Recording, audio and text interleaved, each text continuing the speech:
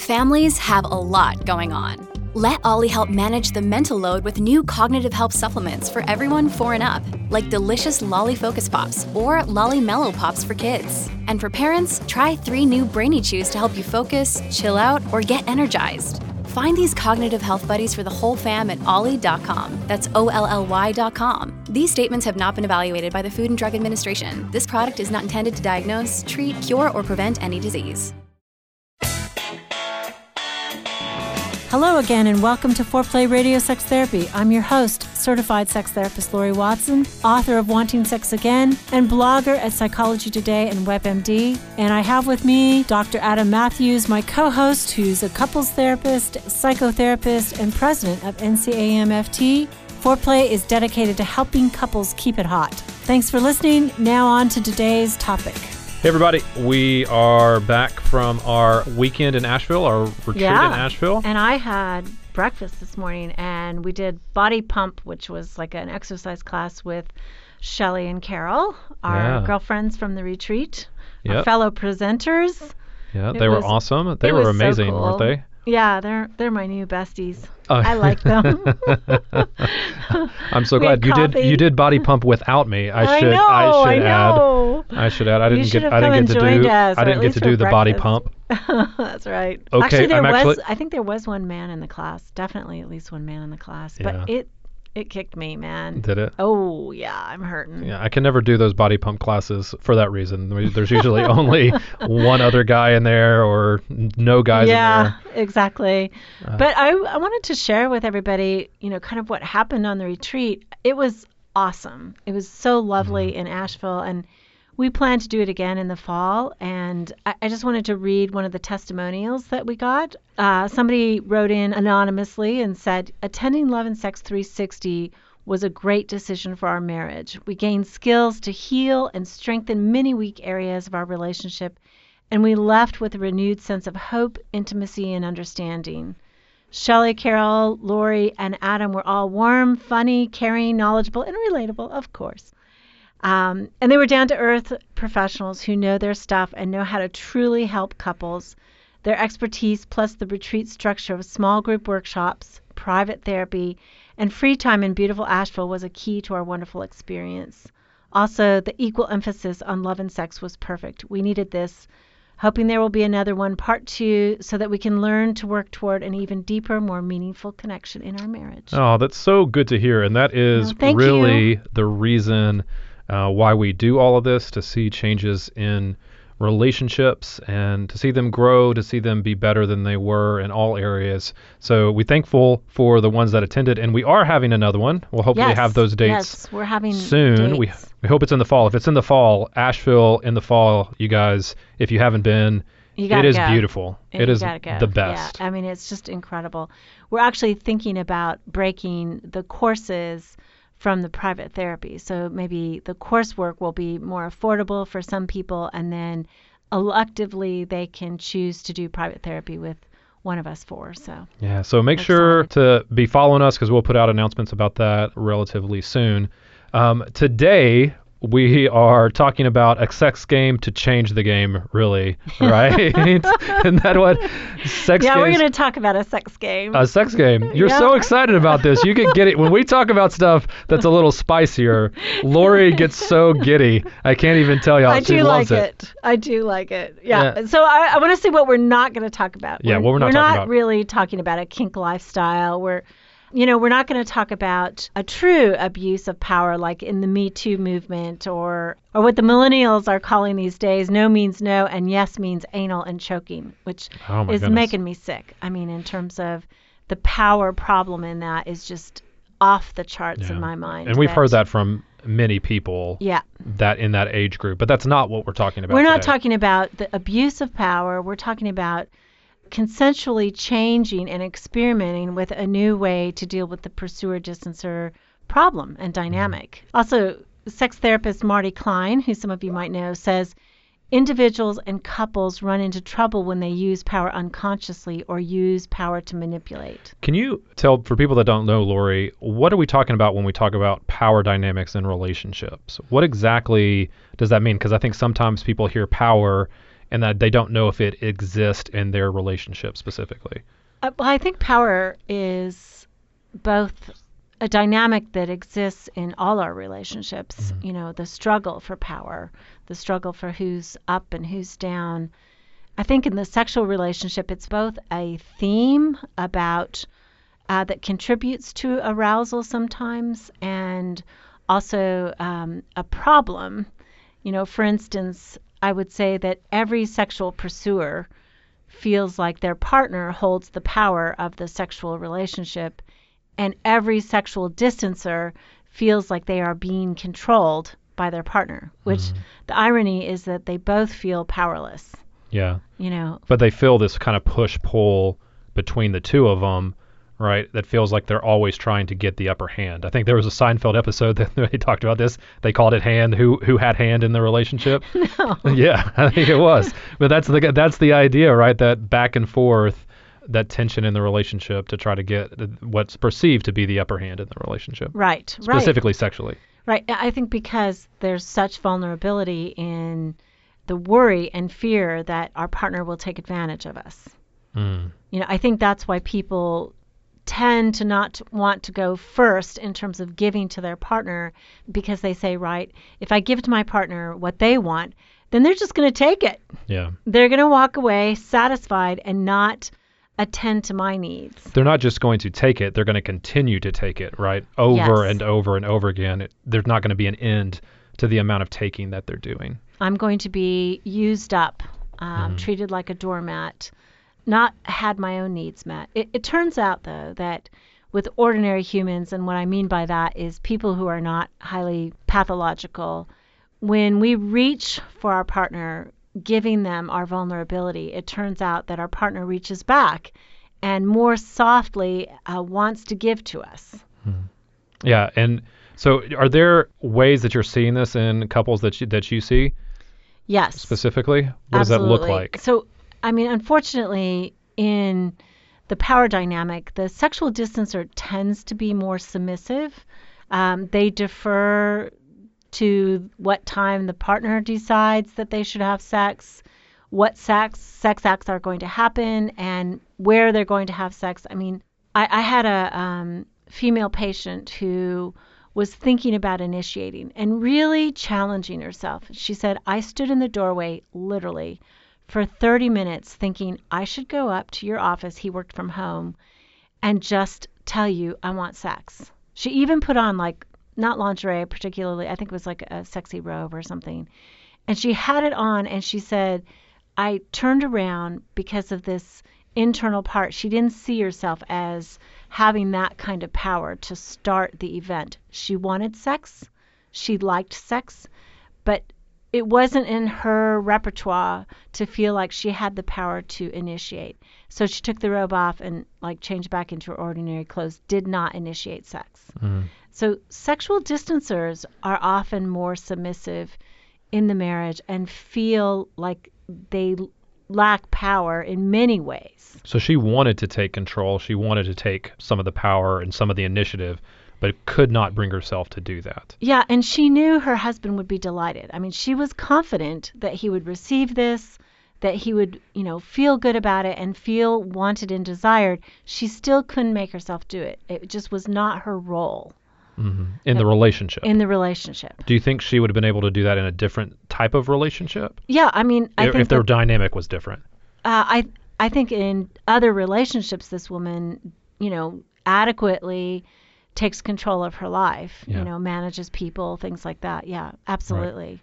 And sexual pursuers tend to be more dominant, right? Initiating, they manage sex, they manage even the moment of sex, manage even the sexual positions that they get into. They, decide on the variety. They're likely the one who says, hey, go put something sexy on, or, I want to do it on the couch, or they make more of the suggestions. They do more of the ask, right? They do more of the ask. They make the ask.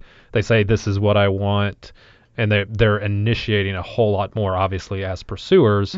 But that's their way that feels like control to the sexual distancer. To them, it feels like they are not getting what they want. So it's almost a desperation sometimes. Sometimes. I mean, I think sometimes it feels natural to them to dominate the sexual space. And sometimes I think they get tired of dominating it and, want their partner to at least co-participate in some sort of equality or way that reassures them of their desirability. But do you think sometimes with sex that we want to be take the opposite role of what we normally take in life, right? I do. I think that there is something in the sexual relationship that where the vice president of the company says, I just want somebody to give to me, just do me, And, maybe the person who is in a job or a position in life where they are having to maybe be the employee and take orders all the time, that they really want to show their stuff and take over and take control, and that can be very exciting. I had this couple, a man and a woman, a heterosexual couple, who she really wanted to be dominated. She wanted a very aggressive expression of his sexual desire for her. She wanted words, she wanted dirty words. She wanted kind of movement that was powerful. And for her, this was very deeply reassuring to her about her desirability. She had grown up a beautiful woman and had always gained attention that way from men, and actually realized and openly said in the session that she had used her beauty to kind of control men. And this was reassuring to her. She knew that if her partner was attracted to her, they would belong together. And so it was this deep reassurance. I know he's really attractive. And her partner did think she was very attractive, did find her stunningly beautiful, but had great difficulty in saying so. And actually, his fantasy was more about being dominated. His fantasy, what turned him on, was being controlled. He imagined her taking over, with stilettos and heels and, basically really demanding from him something. In fact, this was the fantasy that he used in order to achieve an erection. Like, without that fantasy, he couldn't get there. But he didn't want to share this with her. And he said to me privately, he said, Lori, we both have the same fantasy, which is the other one would dominate us. So how in the world can we possibly resolve this?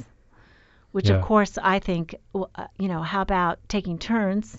Right? Yeah. I mean, you're in a long-term sexual relationship. How about turn taking? Well, what I'm excited about is we're going to come back after the break, and you're going to kind of talk to us about an intervention that you have used, that you've come up with couples, that can be really powerful for couples to kind of help kind of break this cycle that they're caught in, to be able to reverse some of this pursuer-distancer dynamic and to be able to share some of this with each other. So we're going to take a break, and we'll come back and talk about it. Back with the sex game. So just a quick word about our couples intensives that both me and Lori offer. Oftentimes, healing in relationships, it just takes more than the average 50-minute session every week over several months of time. Couples intensive therapy offers an alternative to that. It happens over a weekend, typically 12 to 16 hours, somewhere in there, that really helps to calm high conflict situations, build more healthy patterns of communication, and really it's a jump start to change, right, Lori? Like, Absolutely. It can be something that can really catapult you into change a little bit quicker than the average once a week type of therapy situation. I think so. And people ask me, what does it look like? What do you do? And usually for me, I do a 3-day itinerary. The first day is basically coming to why did they come at this point in their relationship? What is their current functioning? And then often maybe that's a Friday night, Saturday morning, we start talking about what is the dynamic, where's the toxic cycle, And then we look at their family of origin. And I would say by Saturday afternoon, that's the time that we start to really dig into how do you stop the toxic cycle. And maybe if the problem is over sexual difficulties, there's an assignment and a discussion about what that will be. And they usually complete that assignment in their hotel room all by themselves. We don't do any of that, supervision of that. But we then the next morning debrief that and talk about, how the assignment went. There is often time at this point, because of the amount of hours that we've spent together, to perhaps process one trauma from the past as well. So, it's a really intensive way of working. It's my favorite way to work. And, I'm reducing kind of my weekly caseload at this point. So this is where I'm directing my efforts in clinical work. Right. You also get a post-intensive action plan to take home with you to follow up. We plan how you can continue this work for you. But we'd be happy to talk to you more about if you feel like an intensive is right for you, whether it'd be good to work with me or with Lori. So give us an email at info@4playradiosextherapy.com. So I wanted to talk about this couple a little bit further and then reveal the sex game. But in this couple, one of the things I have found in my work is that the brain doesn't particularly distinguish who is being the aggressor. So sexual excitement is created regardless of who is sort of more energetic. It's shared between them. Mm-hmm. And so people who are disappointed in their partner's lack of assertion, I think aggression is a difficult word and probably not the best, but maybe strong initiation or evidence of drive. We talked about it in terms of kind of that animal desire, that there is a sense of lust, right? Lust is in the relationship can be a good thing, of just innate desire that can't be controlled, right? And I think that's what we talk. That's kind of what we talk about when we're talking about aggression, right? Right. We don't mean violence, we don't mean harm to the other person. We mean I've got to have you now. How fast can we get our clothes off? Yeah, exactly. Type of stuff. Yeah, exactly. So I think that can, if you're disappointed in a partner who doesn't provide that and you need that to turn on, I say, try it. Try it yourself. And people say, that's not in my bailiwick. I can't do that. I need the turn on of the other. You did it again. What's a bailiwick? Lori, if you haven't been listening for long, Lori likes to just throw these words out and like run over them and act like we should all know what they mean.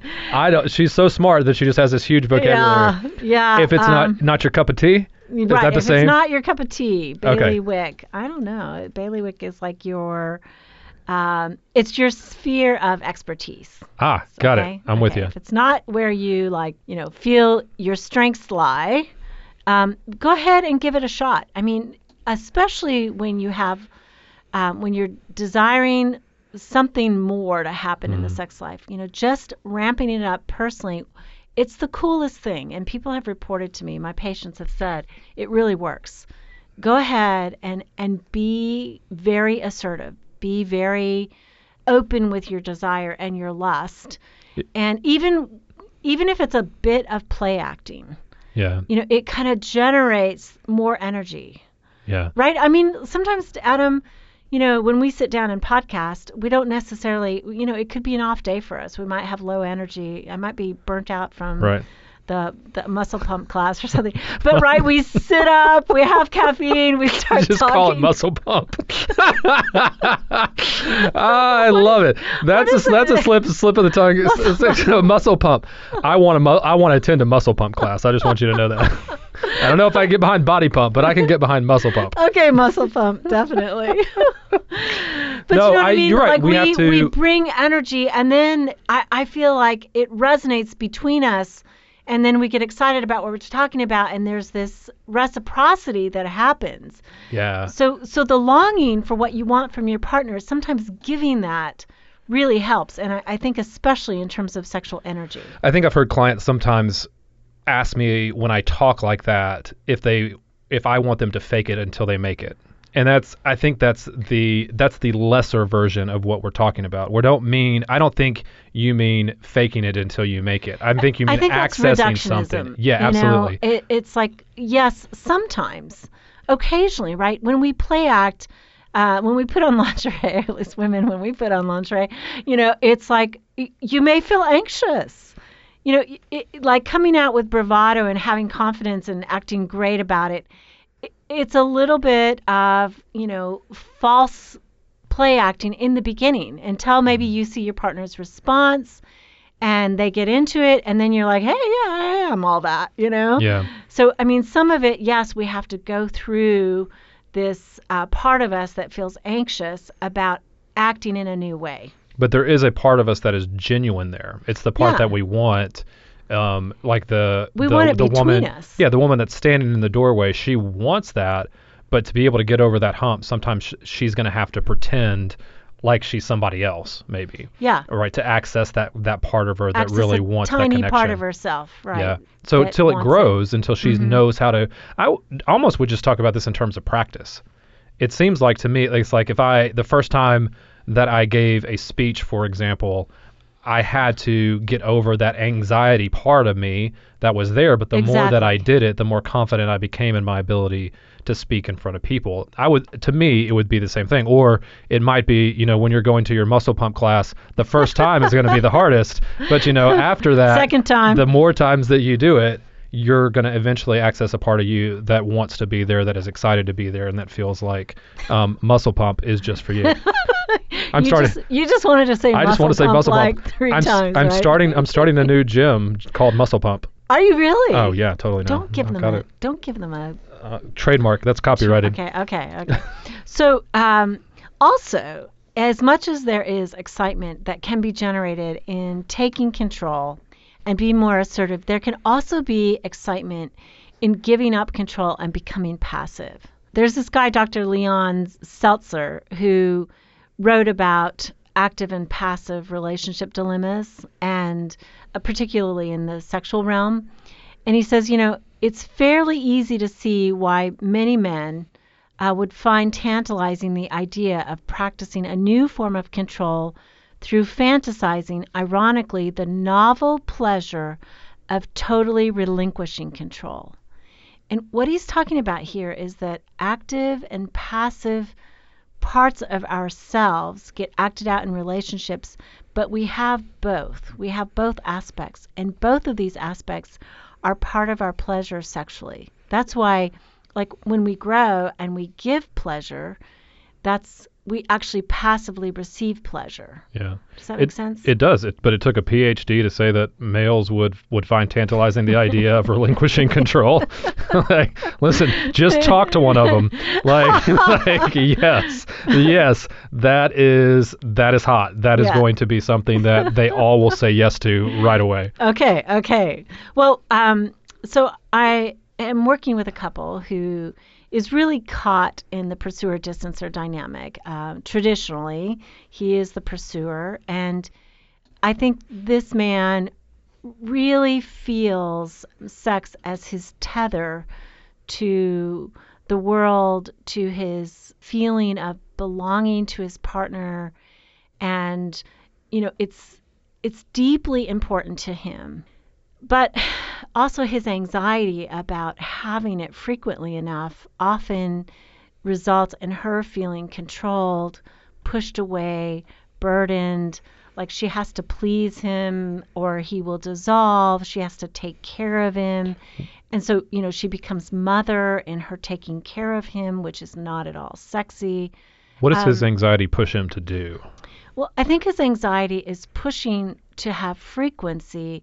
But I believe that deep in his heart, what he really wants is reciprocity. Yeah. He really wants her to come to him in this realm in a way that she brings her whole self and knows her whole self. But because he kind of crowds the space with his pressure to have frequency, that never happens. And they've been married a very long time.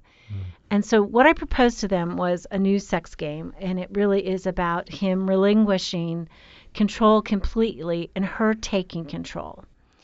And I think he caught the idea right away when I said this. I'm not exactly talking about a kink idea or a BDSM idea of master slave or master servant, although that's the language that is used in that community. I'm talking about this, a conscious decision to do this. And I would say to all you pursuers, you're going to hear this, you're going to love this. Don't try this at home, please, because it's just one more pressure if you initiate it. Yeah. If you're the distancer, you could bring it up, right? If you're the distancer, this would be a great idea to bring up. But what we agreed on is that for a certain number of days that they were to decide on themselves, that she would be solely in control. And she could say to him, you are not to ask me for sex, period. And he said, well, what if I break that rule? I said, okay, then she can punish you, essentially, discipline you in any way she wants, which may be, I'm going to add one more day of no sex to your no sex regime. And what he got about that was that even though for her, she may say, okay, great, don't ask me about sex for 2 weeks. Actually she was controlling it and therefore controlling the space between the two of them. And therefore they were sexually connected. I think he really heard that. Yeah. And at the beginning, she was sort of saying, okay, I'm just going to say, don't ask me about sex for a month. And he was like, wait, I want to have some agreement that she's going to be, searching her own heart and understanding her own eroticism. And I want some rules around this. And I said, no, this is the gig. You are the one not in control. You don't get to determine anything about this time and space. You have to submit to her completely, because what I really know is going to happen is that during that space, especially if he, sort of abides by this agreement, she will feel a breath.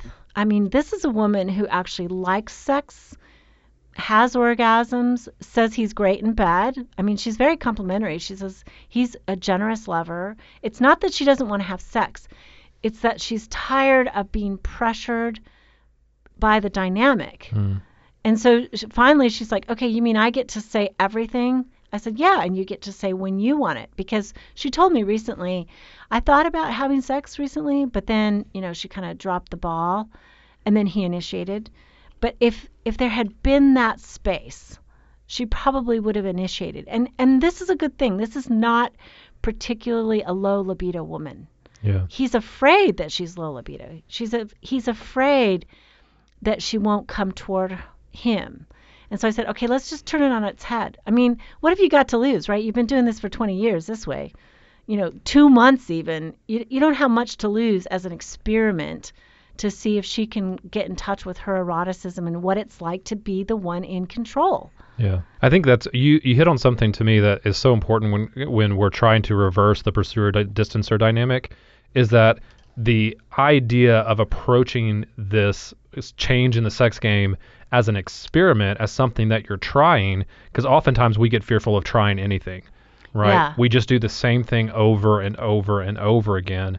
And what I hear you saying is that, especially with this couple, but when couples are caught in this dynamic, that completely changing their roles can really break that up. Yes. And give them a new way of relating to each other. And as you said, bring the energy back into the sexual relationship. Yeah, exactly. So anyway, I thought it was, I've tried this with another couple as well.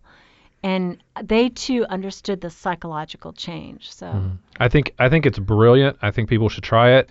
If you're the sexual distancer, you bring that up. If you're the sexual pursuer, you wait. You don't talk about this, right? Don't even slide the episode across the table, so to speak, right? Right. If you want help to try to figure out how to initiate these kind of activities, give us a call. Find a sex therapist. Get into therapy. But we really believe that you can reverse that pursuer-distancer dynamic, and that the ability to do that can really lead to breakthroughs in your sexual relationship. Exactly. Well, thanks for listening. You can now call in your questions to the Foreplay question voicemail. Dial 833-MY-4PLAY. That's 833-4-PLAY. And we'll use the questions for our mailbag episodes. Hey, help us stay on top here at Foreplay. We'd love it if you would subscribe and share it with your friends. And please take 1 sec and rate and review us. Thanks so much. All content is for entertainment purposes only and should not be considered as a substitute for therapy by a licensed clinician or as medical advice from a doctor. Seeking the truth never gets old. Introducing June's Journey, the free-to-play mobile game that will immerse you in a thrilling murder mystery. Join June Parker as she uncovers hidden objects and clues to solve her sister's death in a beautifully illustrated world set in the Roaring '20s. With new chapters added every week, the excitement never ends.